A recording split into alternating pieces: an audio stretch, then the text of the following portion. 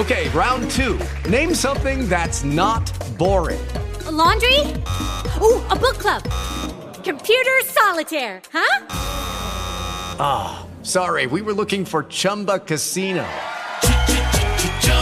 That's right, ChumbaCasino.com has over 100 casino-style games. Join today and play for free for your chance to redeem some serious prizes. ChumbaCasino.com. No purchase necessary. Void where prohibited by law. 18 plus terms and conditions apply. See website for details. See this? This is my boomstick!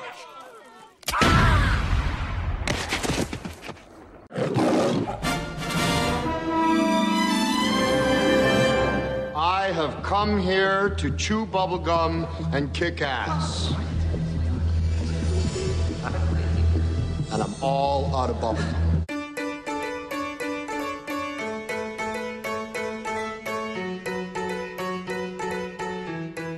Welcome, everyone, to the Banter Booth, episode 25, and I know I'm a little late with this, but we're going to be breaking down my top 30 films of 2021. I know what you're thinking. It's February. What are you doing? Why didn't you do this in January? Honestly, I thought I was going to do it in January, and then I just kept taking more and more time. And more time, I wanted to watch a few more films before I made the list. I had a set goal of 100 films in 2021 that I wanted to watch. I only watched 90. Now, that's still a pretty high number. So 90 is still a lot, and I'm breaking down 1/3 of that. I also wanted to make sure that the list was perfect. Like, this was the final list. This was the list I wanted. This definitively are the movies that I consider the best of the year, in my opinion. Not like, objectively, these are the best films, and if you don't like them, you're wrong. Nothing like that. You can hate my favorite film for all I care. I love all these ones. Well, I like 30 to 20, and then I love 20 to 1. Love those films. All right, but before we get started on that, I do want to say it's just me today. It's just me in this episode. I hope that's not a big problem. I assume you guys are tuning in to listen to my voice sometimes. I feel like I talk a lot. I feel like I talk a lot anyways during the podcast.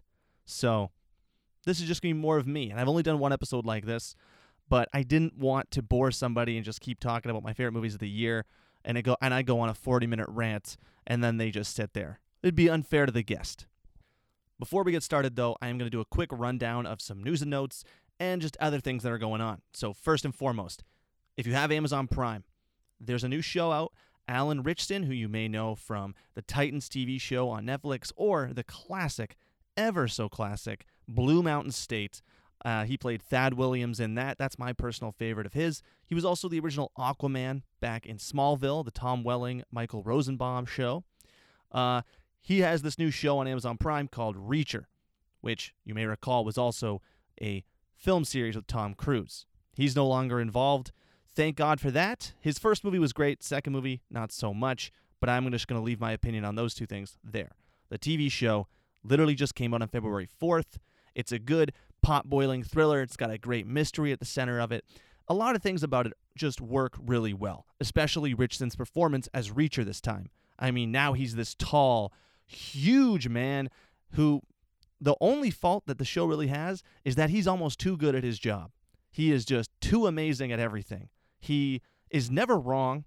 He seemingly knows everything, even if it doesn't make sense. And a lot of the show really does revolve around some contrived or coincidental writing, like, oh, this person just coincidentally is here. Oh, that's coincidentally there, and all that. And it's like, okay. It's lazy writing, but it works if you know what the show is going into it, and that is just this very simple, I wouldn't say too simple, but it's not so much trying to be too smart with the mystery or anything like that. You unravel parts of it. There's some great action scenes. The characters are great, especially Richardson's Reacher, as I said. The other cast members are fantastic. The lead captain, Finley, great. Roscoe, amazing. I thought the chemistry between Roscoe and Reacher really worked well, although I do feel like she gets sidelined in those last 3 episodes, and it's kind of a detriment to the show. There is also a moment in the finale that has caused a plot hole in my head that as soon as someone watches it, please message me on Instagram or Twitter at Zach Crawford or Zach Crawford 3. That's Instagram and Twitter respectively, because I have a problem with just how that show, just this one thing that happened in the ending.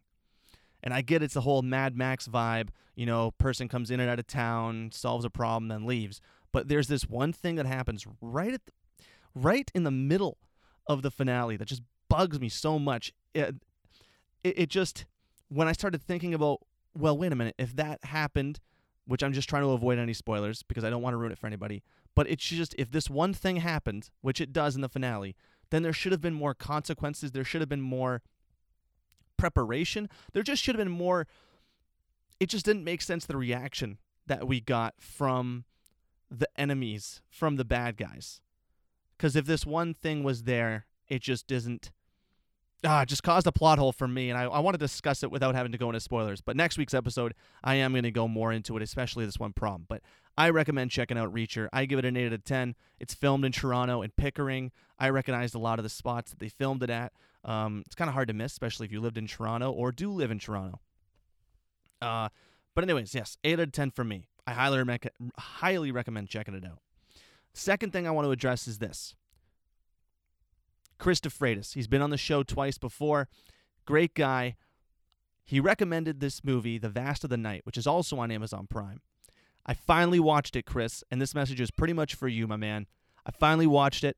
I do think it was great. I thought the cinematography, I honestly thought the score was magnificent as well. But man, oh man, do I wish the movie went further with the alien of it all, We'll discuss it more next time you're on, my man. But I just wanted to make sure you knew. I finally watched it. Okay, now without further ado, let's get into it. So we're going to start at number 30, and I'm going to do real quick reviews for the bottom 10 here. Not that they're bad or anything, because if you want to see the full list, you can check out all 90 movies that I have seen in 2021. If you go to Letterboxd, which on the app or the website, and you can find me at ZC_movies, not slash. What was I thinking there? And then it's going to be the list labeled 2021, which I'll make public after this podcast goes to air. So basically when you're listening to it, it's available to look at. You can look at the whole 90. But to start things off at 30, David Oyelowo's directorial debut, The Waterman.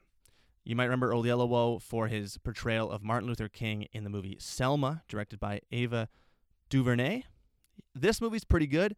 It's basically about a little kid who wants to save his mom because she's dying of cancer, and it's a family movie. Definitely one of the themes of the movie is family and this kid, and it's a very heartwarming story about what this kid's willing to go to try and find a cure for his mom's illness. It's great. It works. It's enjoyable. It's only 90 minutes long, so it's a brisk-paced movie, but it's just a nice, heartwarming movie. If you're having a bad day, plop it on. You can get a sense of adventure. Watch some kids try to find this mythical creature, and it works. Number 29.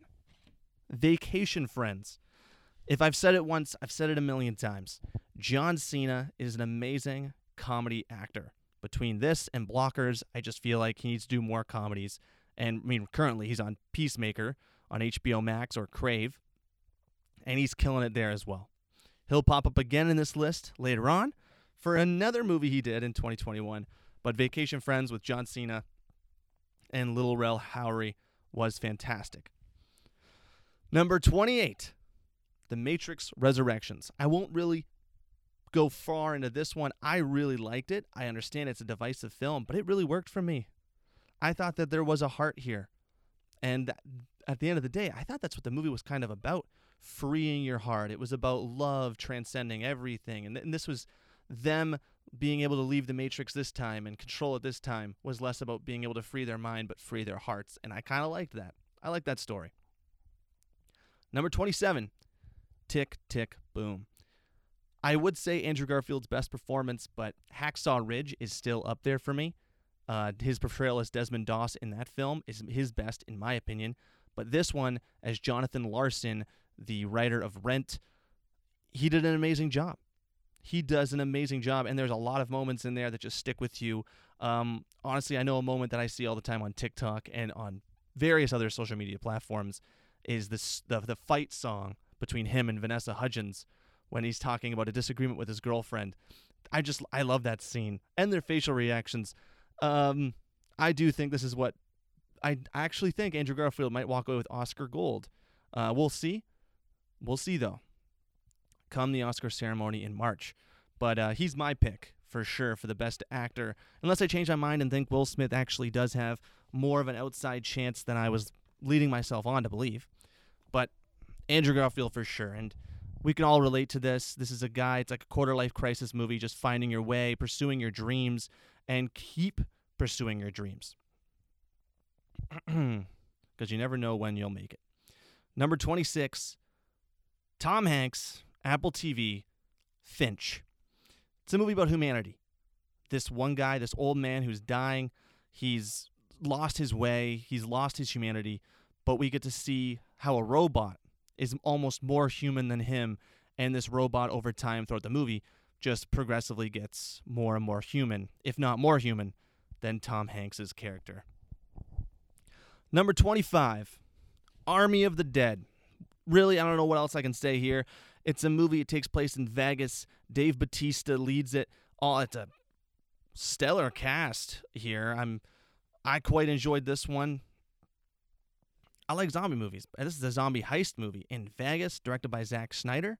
It's got some, in my opinion, gorgeous cinematography. The dreamlike vintage quality that Snyder uses on the lens in this drew me in, and I'm also a big fan of gore. I don't know if anybody knows that. I really like gore. So that's a big reason why I like it. I'm also a big fan of zombie movies, and one of my favorite TV shows is The Walking Dead. So that pretty much says all you need to know about me. Number 24, Judas and the Black Messiah. Daniel Kaluuya already won an Oscar for this movie earlier this year at the 2021 Oscars, for good reason. His portrayal as Fred Hampton in this is amazing. My pick, though, would have been for Lakeith Stanfield's performance as Bill O'Neill. Really thought he had really sold the movie for me, but that's not to take away from Kaluuya's performance, because his performance is amazing as well.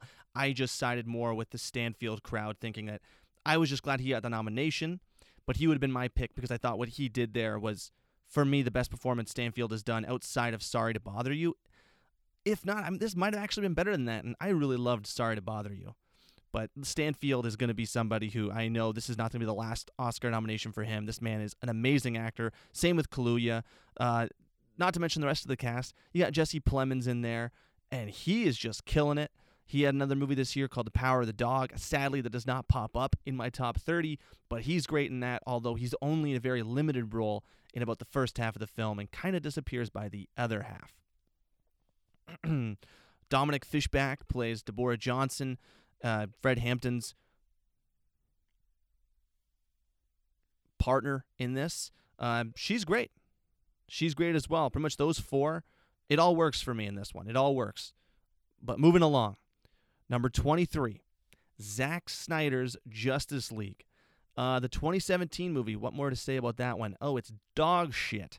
Joss Whedon's a pile of human garbage. Everything that's come out about him and that troubled reshoot production is honestly astonishing. I don't know why people even gave him the time of day to write an article and give him a chance to even address the allegations against him. All it did was hurt his image more, and he doesn't deserve a platform. No, somebody like him does not deserve a platform. That man ruined Zack Snyder's original vision of Justice League. But now you get the full 4 hours and 2 minutes. It's an epic, in my opinion. It felt like an epic. It does feel extremely long, and of course at 4 hours, that is just bound to happen. But I also understand the Zack Snyder fanboys affect my enjoyment of a lot of things. If you're on film Twitter, or I don't know, I feel like it's pretty hard to miss the Zack Snyder fanboys. They're kind of almost everywhere, and they can be so much, and they can be so fucking annoying. Every day I go on Twitter and I just think, shut the fuck up. But the problem is, I actually really like this movie, so I don't hate them for liking the movie. I just hate them for other reasons, and that's just for not letting any other filmmaker do anything with the DC franchise because they think Zack Snyder is God, which, just stop. Please just stop. But I liked the Justice League here. It clearly improves upon the theatrical release because it's not so butchered and so shoddily put together with very questionable CGI and jokes that don't need to really be there. I mean, we get rid of the CGI Superman mustache thing that was in the theatrical cut, thank God. But in this, we get to see Darkseid and more depth for the Cyborg character. Actually reinstalls the heart of the film for me. Putting Cyborg back into it and Ray Fisher's performance. Actually utilizing him and not just thinking he's a bad actor like Joss Whedon did in the theatrical version and cutting him out.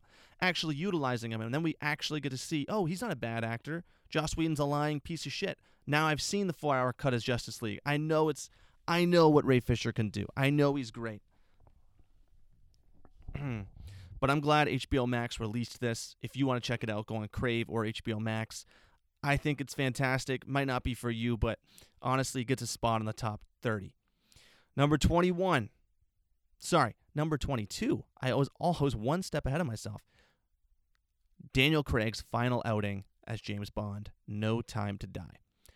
Hard to really explain a lot of the things I like about this without getting too far into spoilers, but you know what? I will. Spoiler alert right here. I will keep it to just the next 30 seconds.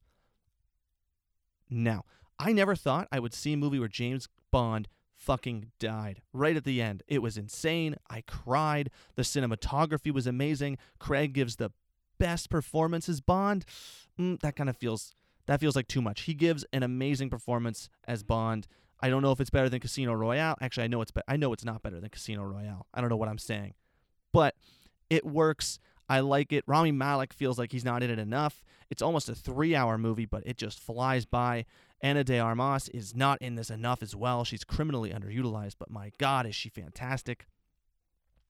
And finally, a movie that doesn't feel like it's trapped in one location and trying to pretend like it's this globe-trotting adventure, which I find a lot of movies are like that these days, where it doesn't feel like it's globe-trotting or it's doing anything with...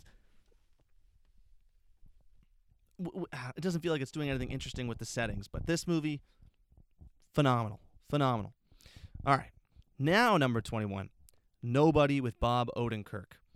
It's got the John Wick feel, and of course it is, written by some of the same people, produced by the same people. It's going to have that feel of John Wick movie. I love the John Wick franchise. All 3 of those movies I find are so close to perfect. Number 1 is perfect in my opinion. Number 2, only a bit of a downgrade from the first one. And then number 3, some of the best action ever, but I still don't like that it's a cliffhanger ending. I don't know if the franchise needed to have 5 movies, but we're going to see when number 4 and number 5 come out. If they're still just as good, if the quality's still amazing, then hey, I'll eat my words on this later. My thoughts on Chapter 3 might change. But Nobody, Bob Odenkirk, Christopher Lloyd, and RZA, fantastic. I mean, I loved the ending where we get to see all the almost Home Alone type traps. I just liked it. I mean, I like when you get an original action movie that comes out and it's just solid and enjoyable and the action is good. I mean, the action's very reminiscent of John Wick, but I'm not going to go keep mentioning that. It just works. It really works. Check it out if you haven't. I think it's on, I believe it's on Crave now, actually. So if you have Crave, highly recommend checking it out. All right, top 20. This one, number 20, Bo Burnham's Inside. Might not count it as a movie. I do. I just like what he was able to do here. He was able to craft this 1 hour, 20-minute thing in his apartment, in his house. And he uses all of his own equipment, and he's able to craft so many different beautiful musical numbers just by himself, and it's just the creativity that's on display here. It gives me, somebody who's an aspiring filmmaker, somebody who wants to make a movie, wants to do creative things and videos, just seeing what he's able to accomplish, it just woke me up and motivated me creatively. And I really liked this movie for that, because it just shows that you can pretty much do anything when you put your mind to it.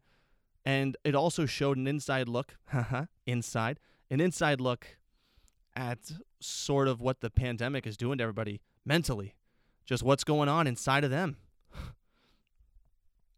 It's cool. And I mean, I'm sure when the pandemic's over, if it's over, Years from now, we can go back, look at this, and it'll be like a piece of history. Like, I think this is going to be something that stands the test of time, and you're always going to be able to go back to it and watch it. Number 19. They don't make movies like this much anymore, but number 19 is Cop Shop. You may not have heard of it. It's got Alexis Louder, Frank Grillo, and Gerard Butler. Frank Grillo plays a con artist, Gerard Butler plays a hitman, and Alexis Louder plays a cop, a deputy. The whole thing takes place in one location, takes place in a cop shop. Outside of the first 5 minutes where they're chasing people down and in the middle of the desert, everything takes place here. And it's going to be about good versus bad, but then the morally gray area. Who do you trust? How do you trust them? When the shit hits the fan in this movie, the main character, the deputy, has to make a choice. And it's going to be about picking the lesser of two evils. Does she trust Frank Grillo's character, or does she trust Gerard Butler's? Won't go too far into that because I think everyone should check it out. It's my guiltiest pleasure movie of the year. And I can plop it on. It's about 90 to 100 minutes. It's not much of a commitment, but it's just so much fun. And it's great action. And I just find it's a perfect movie to put on if you're just looking for some good action. I don't know. Even the director, Joe Carnahan, I think he does a great job at making action movies. He's one of the only action directors today that I find where whenever he makes a movie, I'm going to check it out because I'm going to like it. Even his other movie he made this year, Boss Level, was decent. And that had Frank Grillo in it as well. The only issue was Mel Gibson, really. All right. Number 18. The title match of the century. Who is the king of the monsters? Godzilla versus Kong. Fun fact about me, one of my favorite movies is King Kong. The 2005 version, by the way. I love that 3 hours and 30-minute movie, but I also love all the King Kong iterations. So the 1933 one in black and white, I find that that's an astonishing piece of filmmaking, and it was looked at as a horror movie back in the day. And I have it on Blu-ray, and I like rewatching it once a year because the way that they filmed those scenes, the special effects back in the day, I find that's so fascinating to watch. And now you take a look at that 1933, you go to the 2005 one, and such an improvement, and then you go to this one. Huge improvement, and now he's fighting Godzilla. Just absolutely nuts. Literally, this movie, say what you will about the humans, and honestly, yes, I get it. The humans are a waste of space most of the time, if not all the time. And in this, yes, the humans are the weakest part of this movie. But my God, did the monster action deliver. And for that alone, as a fan, as just somebody that wants to see Godzilla take on King Kong, I want to see my boy Kong lose to Godzilla. As much as I wanted to see these things, it delivered. It delivered in spades. It was amazing. So for that, my fanboy heart put Godzilla vs. Kong at number 18. All right, moving on though. Number 17. Val. Val is about the actor Val Kilmer, as you may know him from Batman and Robin or Tombstone. Sorry, not Batman and Robin. Oh, caught myself. Batman Forever. He replaced Michael Keaton for the third movie, directed by Joel Schumacher. But I'm not going to just say Batman Forever because that'd be horrible. He doesn't like that. He doesn't like doing the Batman movies. He did not like his time there. Tombstone would be way more recognizable for Val Kilmer, and he is amazing in that movie as well. In this, you get to see him chronicle his life, and the movie's narrated by his son, Jack Kilmer. You see him break down lessons he learned throughout his life, movies he was in, and it's touching. It's inspiring, and we get to see what happened to him when he got diagnosed with throat cancer, and he lost his voice, and his dream of making a Mark Twain movie kind of escaped. He had spent his final years before getting diagnosed with throat cancer wanting to do this Mark Twain film, but he was financing it by doing a roadshow play, a one-man show. And in the end, it's just this movie where we're looking at life and making the most of the life and the opportunities that you have, and it's beautiful. Beautiful documentary, and I had to include it in my top 30. It was phenomenal. All right, moving along. Number 16, Vicious Fun. You can find this one on Shudder. I'm not sure how many of you have that, but this movie is worth your time. It is amazing. It's funny. It's fun, but it's gory. It has some horror elements, but not too much, and it's got a Carpenter sort of Halloween vibe. It's very 80s, and it's got this the ominous music, the score that's used throughout it. It's synthy, it's great, and it pulls you right in. The movie, there's so much I want to say about it. The story, for starters, is about a horror film journalist overcoming his insecurities and finding out how to truly woo someone. How to properly act around a girl, act less creepy. And it's a good lesson about, you can't trick someone into loving you or wanting to be with you. But inadvertently, he gets drunk, and this guy who his roommate is seeing turns out to be a serial killer, and he passes out in the bar, and when he wakes up, there's a serial killer anonymous group going on. So he stumbled upon this insane situation that he's now surrounded by serial killers, and now, about halfway through, now they're out to kill him because they figure out he's not a serial killer, and now he knows all their secrets, so now they're out to get him. And it's a fun time. It's insanely gory. There's so many good kills. It's... I just highly recommend this one. Highly recommend checking this out. All right, here we go. We're halfway there, everybody. Number 15. We're halfway there, and it's about 25 minutes into this. Here I am thinking I wasn't going to talk so much. All right, number 15. Shang-Chi and the Legend of the Ten Rings. Marvel movie. Simu Liu, Tony Leung deliver. They deliver. Awkwafina delivers in this. The whole cast delivers. I didn't think I would like this movie that much. I thought it was going to be a throwaway Marvel movie. I thought maybe the CGI was going to be a detriment to it, and it kind of is. The CGI, especially in the bus scene, is god-awful, but it doesn't distract you enough away from the movie. I think the movie still works insanely well, telling this tragic story about a father and a son, and the father thinking he's doing the right thing, but he's actually disillusioned. He's being radicalized. He's 1,000 years old, but he lets these voices get into his head because he lost the love of his life. And the movie could really be about the Mandarin's. You could do a whole movie about the Mandarin's fall here, the tragic figure that they paint the Mandarin to be, which totally redeems the character from the portrayal of Trevor Slattery in Iron Man 3. Which, one of my favorite details about Shang-Chi was bringing back Slattery, because he was one of my favorite parts about this.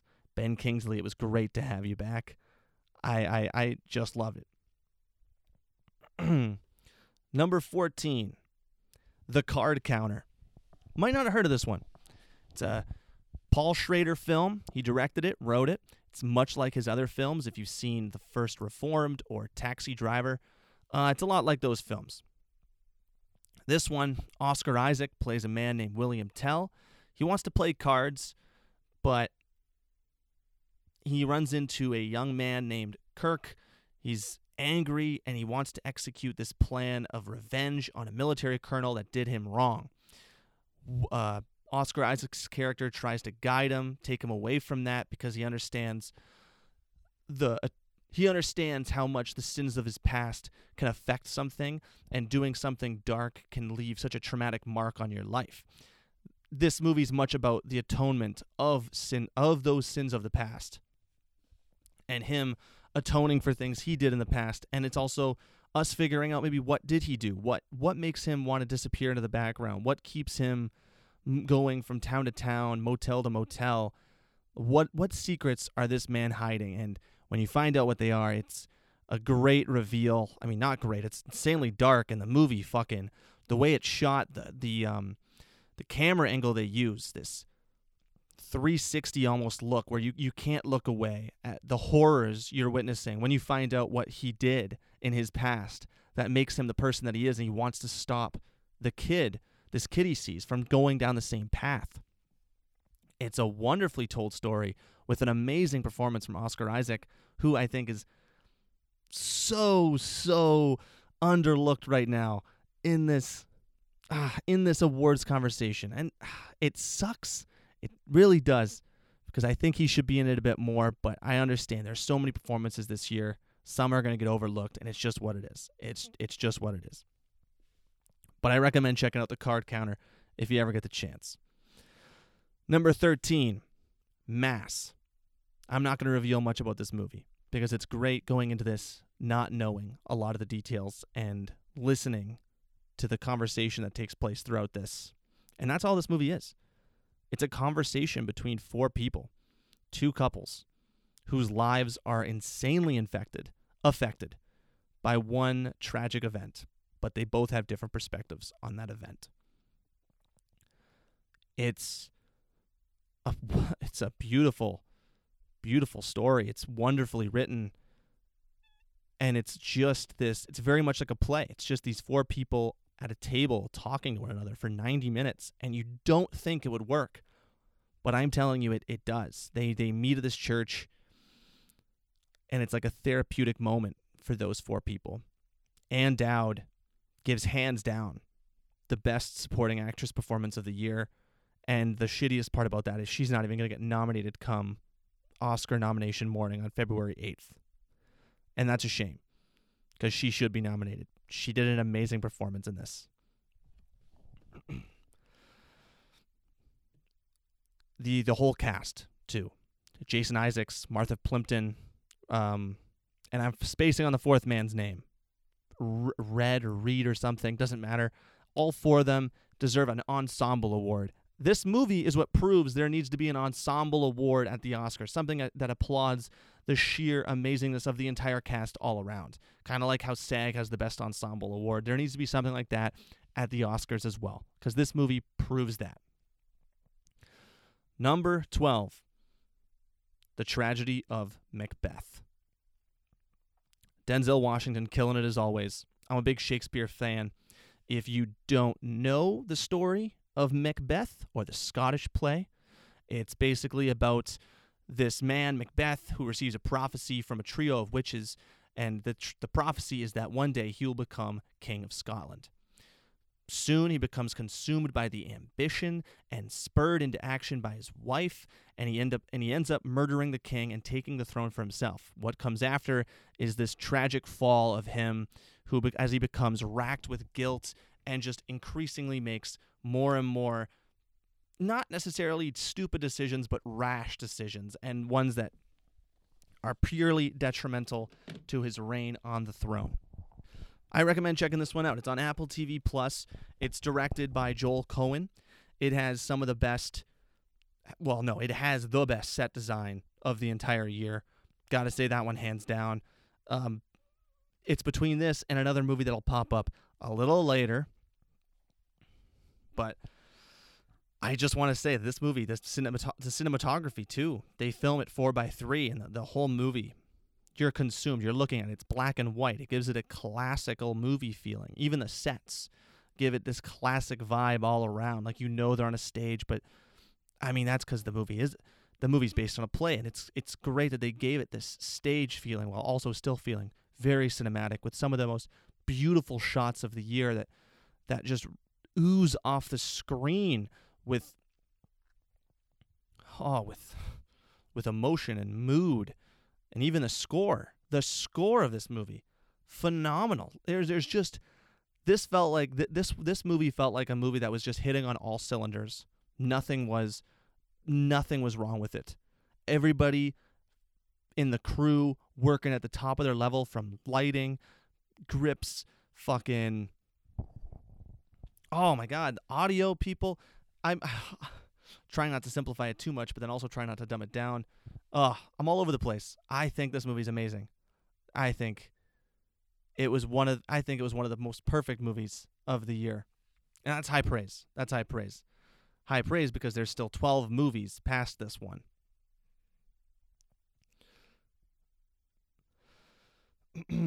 And coming in at number 11, The Mitchells versus the Machines. Perfect family movie. If you like Chris Miller and Phil Lord, they directed, or produced for that matter, Clone High, Cloudy with a Chance of Meatballs, Spider-Man Into the Spider-Verse, The Lego Movie, 21 and 22 Jump Street. I'm starting to think these guys actually can't do any wrong. They have a new show on Apple TV Plus as well called The After Party that I have to check out because so far these guys have all hits, no misses. And The Mitchells vs. the Machines is no exception. It's a beautifully told story about this family and the relationship between father and daughter. I highly recommend checking it out. It's on Netflix. It's animated. Should win Best Animated Feature of the Year. We'll see, though. All right. Here it is. The time has come. The top 10. We're 30 minutes into this now, so I've taken up a lot of time. But we're finally here, and I'm going to go as in-depth as I can with a lot of these. Coming in at number 10 to kick off the top 10, I have The Green Knight, directed by David Lowery. He's one of the best visual directors working today. Dev Patel leads this cast with Alicia Vikander, Joel Edgerton, and Sean Harris. Barry Keoghan also makes a brief appearance in this as a thief. But anyways, Dev Patel plays Sir Gawain, King Arthur's reckless and headstrong nephew. But this is an epic fantasy, but told on this beautifully small scale of just honor. That's what the whole movie's kind of about. It's exploring, it's pondering questions about honor, what it is to be honorable, fate, temptation, and humanity. A lot of events in this. Is it fate that he came across this? Is it workings of his witch mother, who's trying to make his life better, give him great stories? But is he too obsessed with glory? Is he too obsessed with these things that he's less of an honorable man? He's not a very good person. He continuously throughout gets more and more chances to prove his honorability, but time and time again he fails these honorable challenges, and that's the crux of the movie. The crux of the movie, when he encounters the Green Knight comes up to him and is like, "Lay one blow on me, and 1 year hence I will return the favor. So whatever you do to him, he will do to you 1 year later." And Sir Gawain's not really thinking about, it doesn't matter. I'm just going to go. I'm just going to do whatever I want. And he cuts his head off. Green Knight stands back up, grabs his head, puts it back on, and goes, 1 year hence. It's chilling. And it's insane because then he gets to live out his next year with all these riches and royalty. But then that year comes up. He has to make the trip to the Green Knight. And throughout his journey, he gets chances to redeem himself, to be honorable, over and over again. His last chance is whether or not he steals a canoe or just walks the rest of the way. And we're begging him as an audience, don't do this. Don't do it. I kept thinking throughout, I think he's being given all these opportunities because it's what's going to save him. If he proves he's honorable along the way, then the Green Knight's going to be honorable towards him to teach him a lesson. The Green Knight is better than you. He's just going to cut you on the cheek or something and say, go on. Like, I'm more honorable than you, and I hope this teaches you a lesson. But the film ends a lot more ambiguously than that, and the cowardice at display here of Dev Patel's character throughout is just, it surprises you because you want to give him the benefit of the doubt. You want to hope that he's going to get better, that he's going to do the right thing, and he constantly disappoints you. One of my favorite lines in this movie is from Alicia Vikander's character. Why greatness isn't goodness enough? And that struck a chord with me. He's so fixated on being the best, being better than everybody else, that he's missing out on all these other facets of his life. He's missing out on the people of his life, the love of his life. They could have a good life. It doesn't have to be great. It can be great by just having people around you that love you and all that. But he's so obsessed with having a story. He's so obsessed with royalty and riches and all these things that it clouds his judgment. And it makes him not an honorable person. One more thing I want to talk about for this movie is the cinematography. I think it's fantastic. There's a moment where we see the fear in Sir Gawain's mind. Without a word being spoken, we can see exactly why he's so afraid of dying. When he's tied up by a tree, the camera spans all the way around 360 And then when we go back to Sir Gawain tied at the tree, he's just skull and bones. And it perfectly conveys the fear that's going through his mind. And it's a great opportunity for the film to show us and not tell us everything. Make us an active participant in the story. It's wonderfully done. And it's one of the best movies of the year. And I highly recommend checking it out. The fact that it's not higher on the list is insane. But when you see the rest of the list, hopefully you'll understand. Maybe not. Maybe there's some questionable ones in here. But I love everything I've got. Moving on, number 9, The Suicide Squad. I hated the 2016 David Ayer directed Suicide Squad movie. Hated it. But then they hired James Gunn, the director of Guardians of the Galaxy Volume 2, to do this one. And it could have gone either way. It could have been shit. But then you hear it's rated R, and James Gunn just lets loose, and he brings you one of the best movies of the year. It's funny. It's solid. The characters, all of them are great. You get introduced to so many obscure people, like Polka Dot Man, played wonderfully by David Desmalchian. You get Ratcatcher, too, who's played wonderfully by Daniela Melcher. I hope I pronounced that name correctly. I probably didn't, and I'm sorry. Bloodsport by Idris Elba. John Cena as Peacemaker. Sylvester Stallone and Steve Agee as Killer Shark. It's amazing. It's insane. And the first 10 minutes are fucking bonkers. There's so much fucking gore in this movie. There's so much swearing. It takes what the 2016 Suicide Squad should have been and delivers it in spades in this one. And it's the reason why James Gunn got to make a Peacemaker TV show set after this movie. It's phenomenal. The only thing I wish didn't happen in this movie, and it just comes from my personal attachment to things, is I wish, spoiler alert, Rick Flag didn't die. But he had to convey the message of the film, or at least one of the many messages of the film. So I won't say it was the definitive message, but the message of the government, the United States, using people, using soldiers, hiding secrets, fucking people over and all that. And it's the juxtaposition of Rick Flag as what America should be and Peacemaker as what America is. And they fight at the end, trying to do the right. Rick Flag wants to do the right thing. John Cena's like, no, it has to stay hidden because it'll do more harm than good if it gets out. And Rick Flag dies for believing in the world being a good place. And there's even a poignant moment at the end with Starro, how he just says he was happy just floating among the stars. That hits. That hits because of everything else we've witnessed on how the U.S., well, the world exploits things. And it's about how we treat things as things.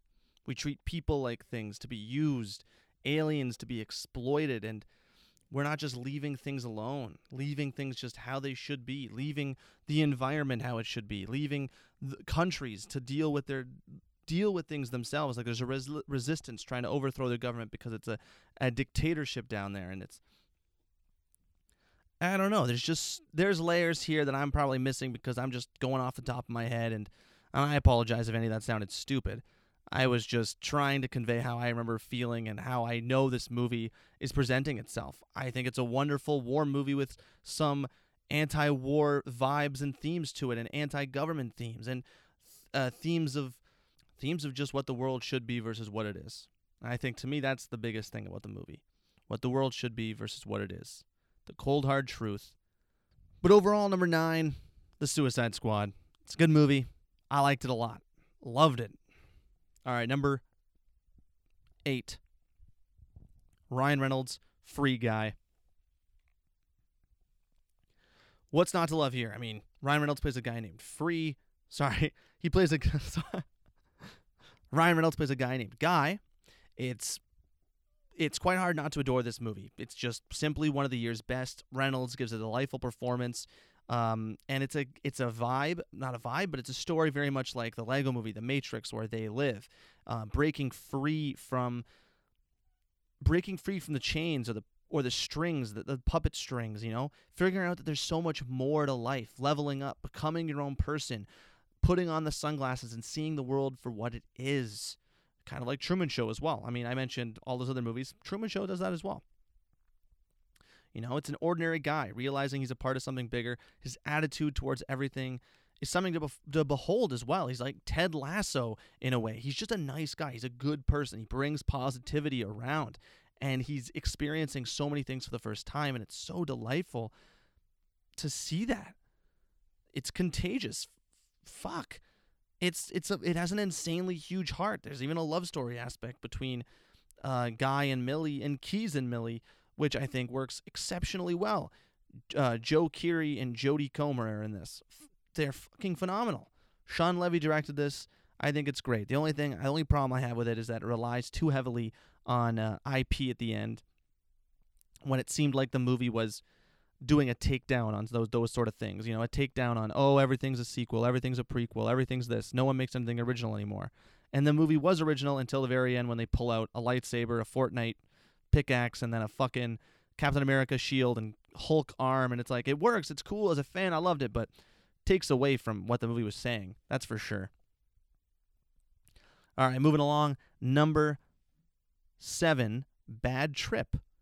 Hidden camera comedy. Eric Andre, Lil Rel Howery. I love stuff like this. I like Jackass. I like Impractical Jokers. So this movie works really well. And it takes that concept to a whole nother level, giving you a whole movie with a narrative that's strung together through these pranks that they pull on people. And there's one prank in particular that is the reason why this is in the top 7. It's the gorilla scene. If you've seen the movie, you know what I mean. That gorilla scene really is what sold me on that movie. It's the hardest I laughed at a movie all year. It's amazing. It was amazing, and I recommend checking it out. It's on Netflix. Give it a shot. If you don't, well, that's a shame, and I don't like you anymore. Sorry, that's just the way it is. Number 6, Red Rocket. I never thought I would say or come to a time in my life where George from Scary Movie 3 would be one of the best actors of the fucking year. And yet here I am, about to tell you how Simon Rex, Dirt Nasty, that's his singer-rapper name, gave the second best performance of the fucking year. And quite honestly, it's amazing. It's Sean Baker directed this. You might know him from Florida Project or Tangerine. This is a beautiful movie. It's a human movie, and it's, if you've seen a Baker film, that's always what it is. It's also, the settings are huge thematic elements. They're characters in and of itself in his movies, especially in this one. Mikey Saber, that's Simon Rex's character name in this one. He's an opportunist, and in the background of a lot of the scenes, you see factories, you see oil rigs and whatnot, just corporations making insane money off this poor land. Everyone in this is poor, and yet you see all these factories and all this making insane amount of money all around them, and yet these people are still poor. And that's what Mikey is. He's an opportunist. He's an energy vampire. He didn't make it, but now he's looking for his second chance. You want to give him the benefit of the doubt that he's going to redeem himself. He's a failed porn star who left LA and he's come back home to Texas City.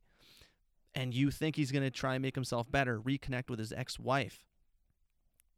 But Mikey, he's just one of those people. I think we all know people like this. He's not somebody that's going to change. He's just somebody that's going to continue to manipulate people. He's going to continue to find ways to get himself back to LA.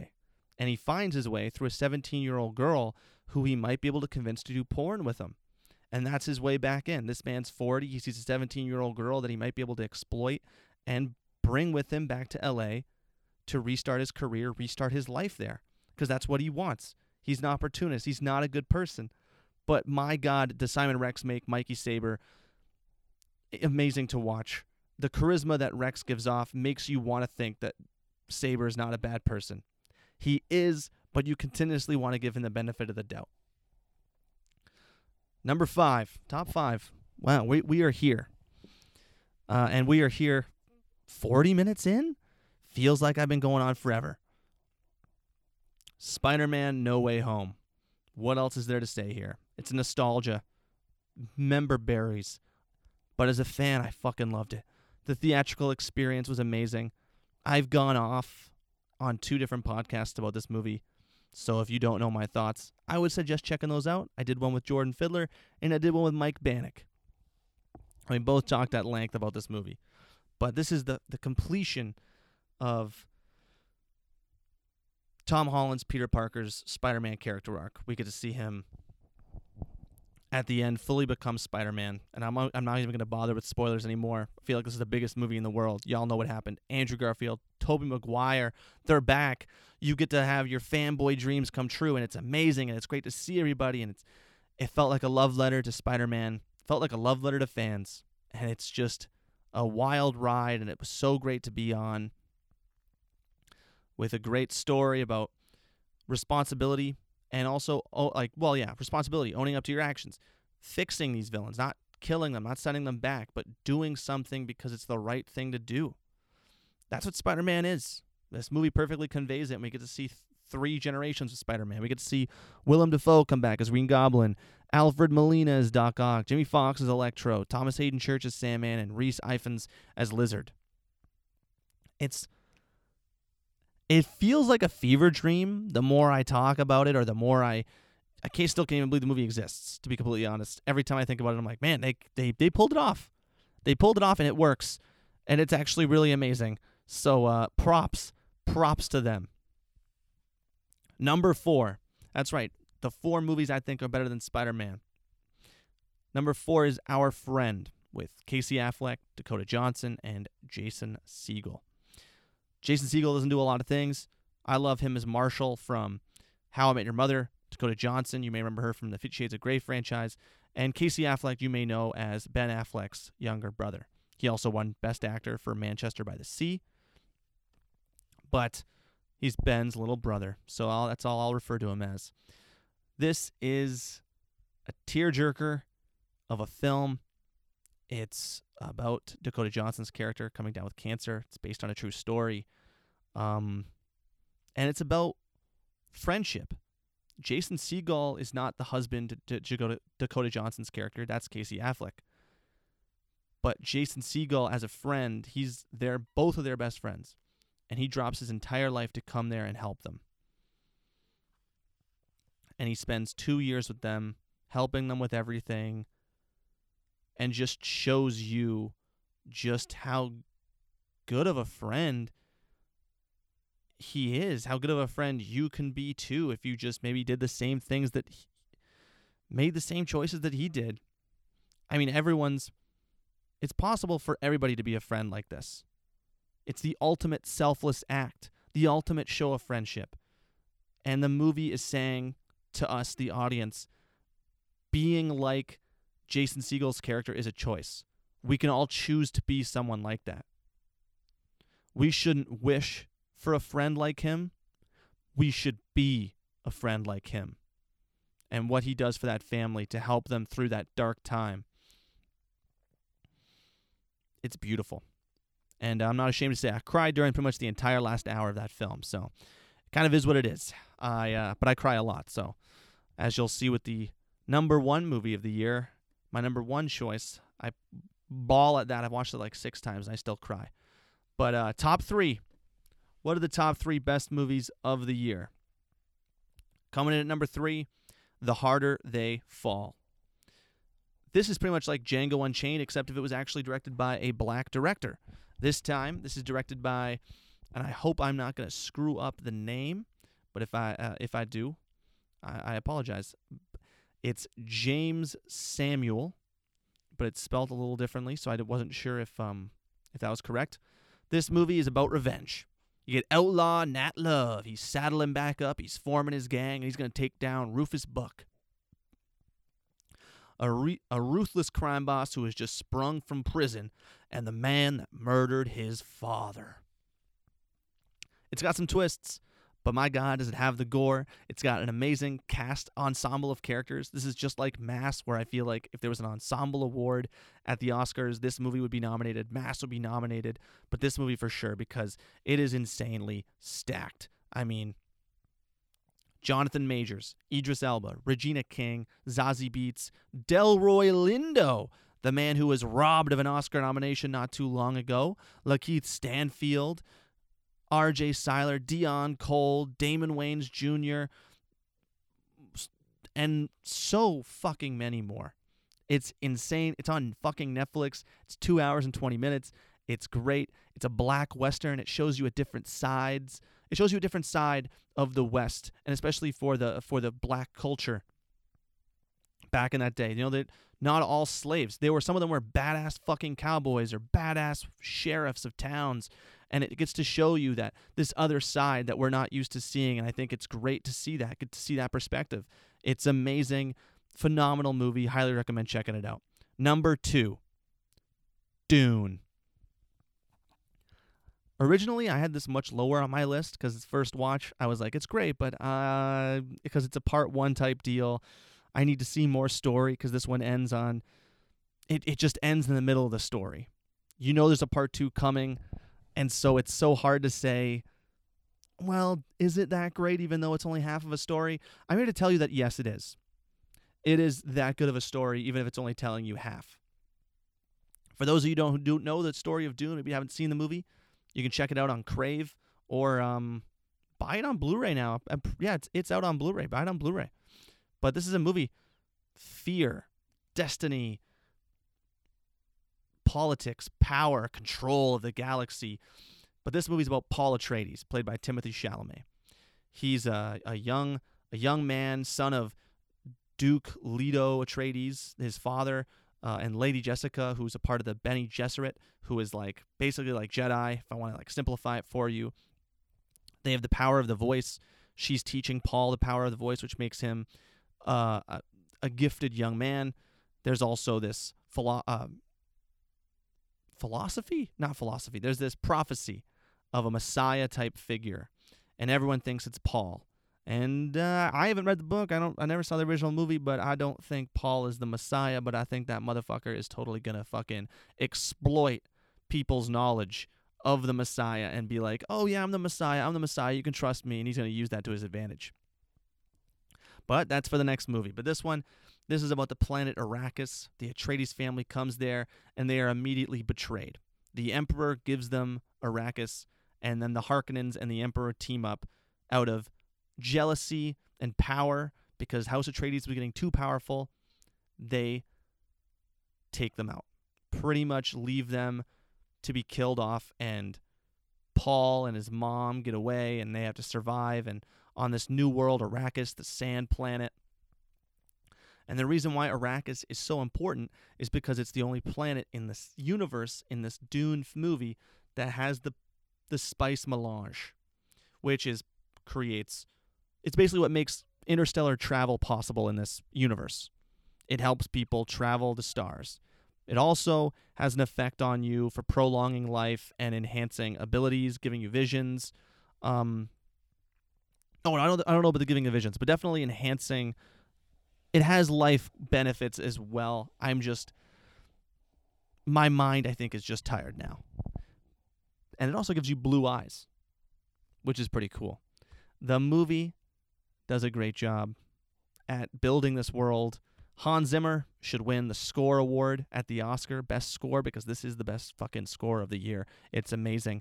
Denis Villeneuve directs the shit out of this. He first foray into big budget action movies, but he knocks it out of the fucking park, giving us the first part to an epic franchise, which I'm excited to see more of. It lays the groundwork perfectly. Set design is impeccable. Cinematography is beautiful. Greg Fraser was the cinematographer in this, and he knocks it out of the park. There's not much to hate on a technical level. This is one of the best technically made movies of the year. And it doesn't seem like it was that focused on the characters or the people that inhabit this movie, but the story at play and the plot that's happening, it makes sense if you're really if you're really understanding what's going on here, which is this complex story a la like Game of Thrones almost when it comes to like politics and betrayal and whatnot, except it's in space. And by the way, I don't want that comment to be misconstrued that I'm shitting on any of the characters. I think all the characters are amazing. I just think this is part 1 to a story, so some of them don't get fleshed out as much. So that's the only reason why I'm saying, oh, well, we'll have to wait till the next movie probably to find out more about certain characters or see more of certain characters. Because this movie was more about setting up the world. So the next movie is going to be more action, more character stuff. I'm excited. I think Dune is amazing. I just, Dune is a fucking phenomenal movie. 10 out of 10. 10 out of 10. And the only other movie to get a 10 out of 10 is my number one pick. Pig. This is a Nicolas Cage movie. Might not expect this from Nicolas Cage, but he gave my favorite Cage performance I've ever seen. I've seen Leaving Las Vegas. I've seen The Family Man. I think those are great performances, but and Raising Arizona. Don't want to forget that one. But I think this is the best Cage has ever been. I think this is him utilizing everything he's learned in his career, and he's giving us this amazing contained performance. He's not screaming. He's not going buck wild, but we're getting this contained look at a man who's suffering from grief, a man who lost his wife and then sequestered himself from society.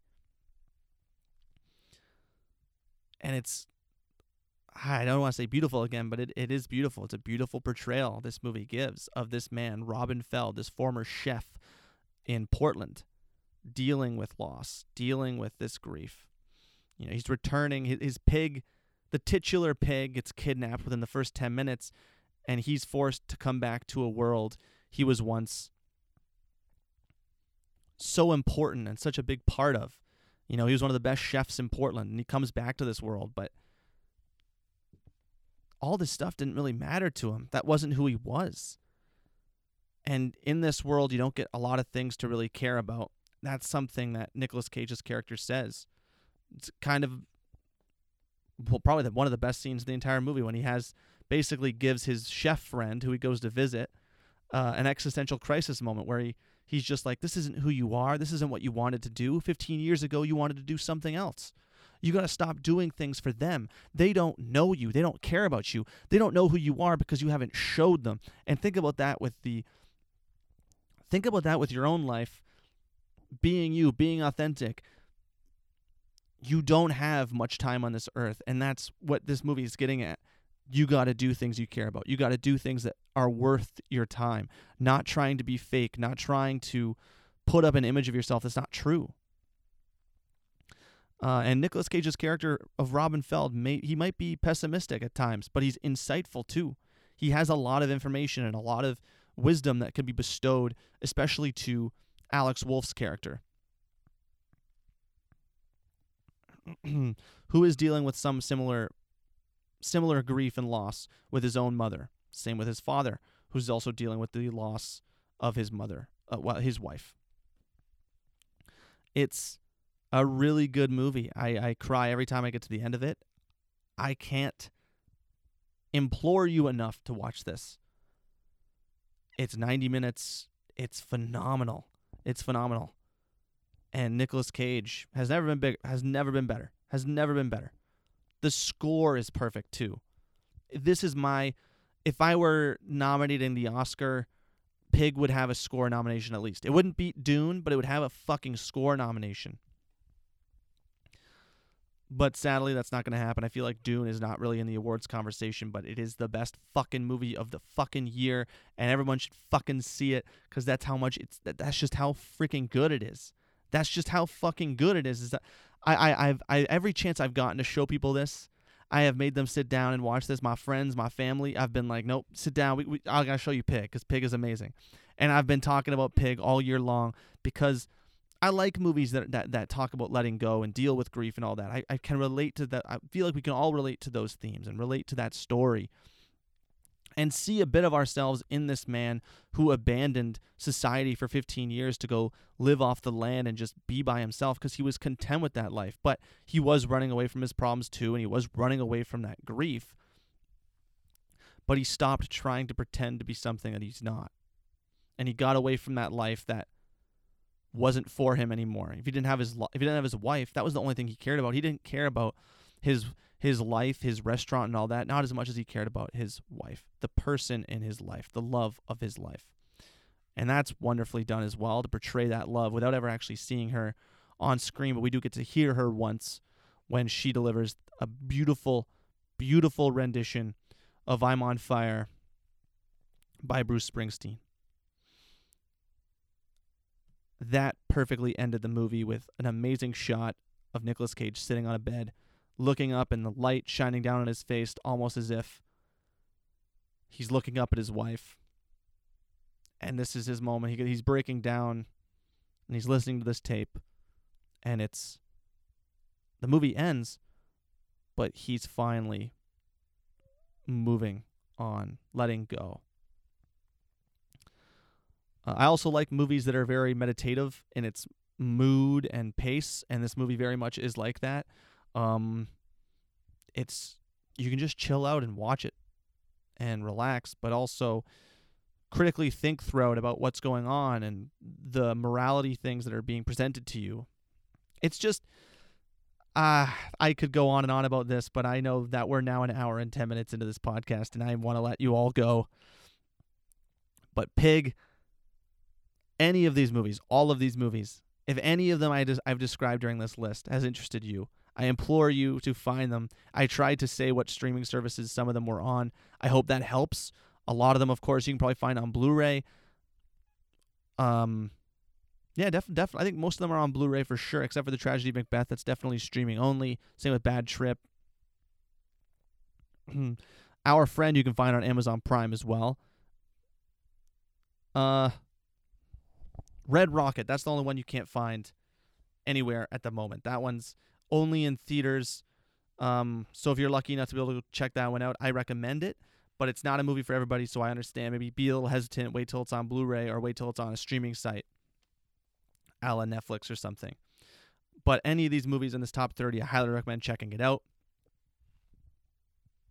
I also recommend finding me on Letterboxd to see the full list of all 90 movies I saw in 2021. You can find me there at ZC_movies. And as always, you can find me on social media at Zach Crawford with 2 A's on Instagram, at the Banter Booth Podcast as well, and on Twitter at Zach Crawford 3. As always, I love doing this podcast for you guys. I love talking about movies, and I loved this episode where I just got to talk for an hour about some of the best movies of the year, and I probably could have gone longer, but every so often I found myself rambling, and I cut myself short because it was so much stuff to get through. But I implore you to seek out these films. Any of these films that I described or talked about, and you're interested in them now, I'm glad. I'm glad you've discovered them through this podcast, and I'm glad you're listening as well. Whether it be on Spotify, Apple, or Amazon. Thank you so much for listening to this podcast. Thank you so much, everybody. And here's to 2022. Going to be a great year. Going to be full of so many more movies. And next week, I've got J-Con coming on. We're going to be talking about the Oscar nominations as they're released on February 8th. Breaking down what's nominated, breaking out what should have been nominated. I'm sure I'll have a lot of Pig comments on that one because I think this movie should be nominated for tons of stuff, but I don't think it's going to get nominated for anything. But that's a conversation for the next podcast. Anyways, love you all. Thank you all for listening. See you later.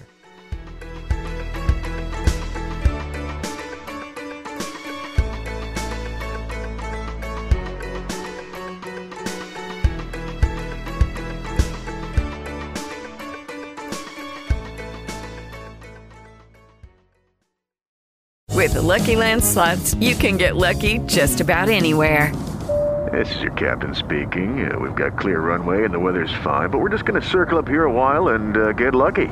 No, nothing like that. It's just these cash prizes add up quick. So I suggest you sit back, keep your tray table upright, and start getting lucky. Play for free at LuckyLandSlots.com. Are you feeling lucky? No purchase necessary. Void where prohibited by law. 18+ terms and conditions apply. See website for details.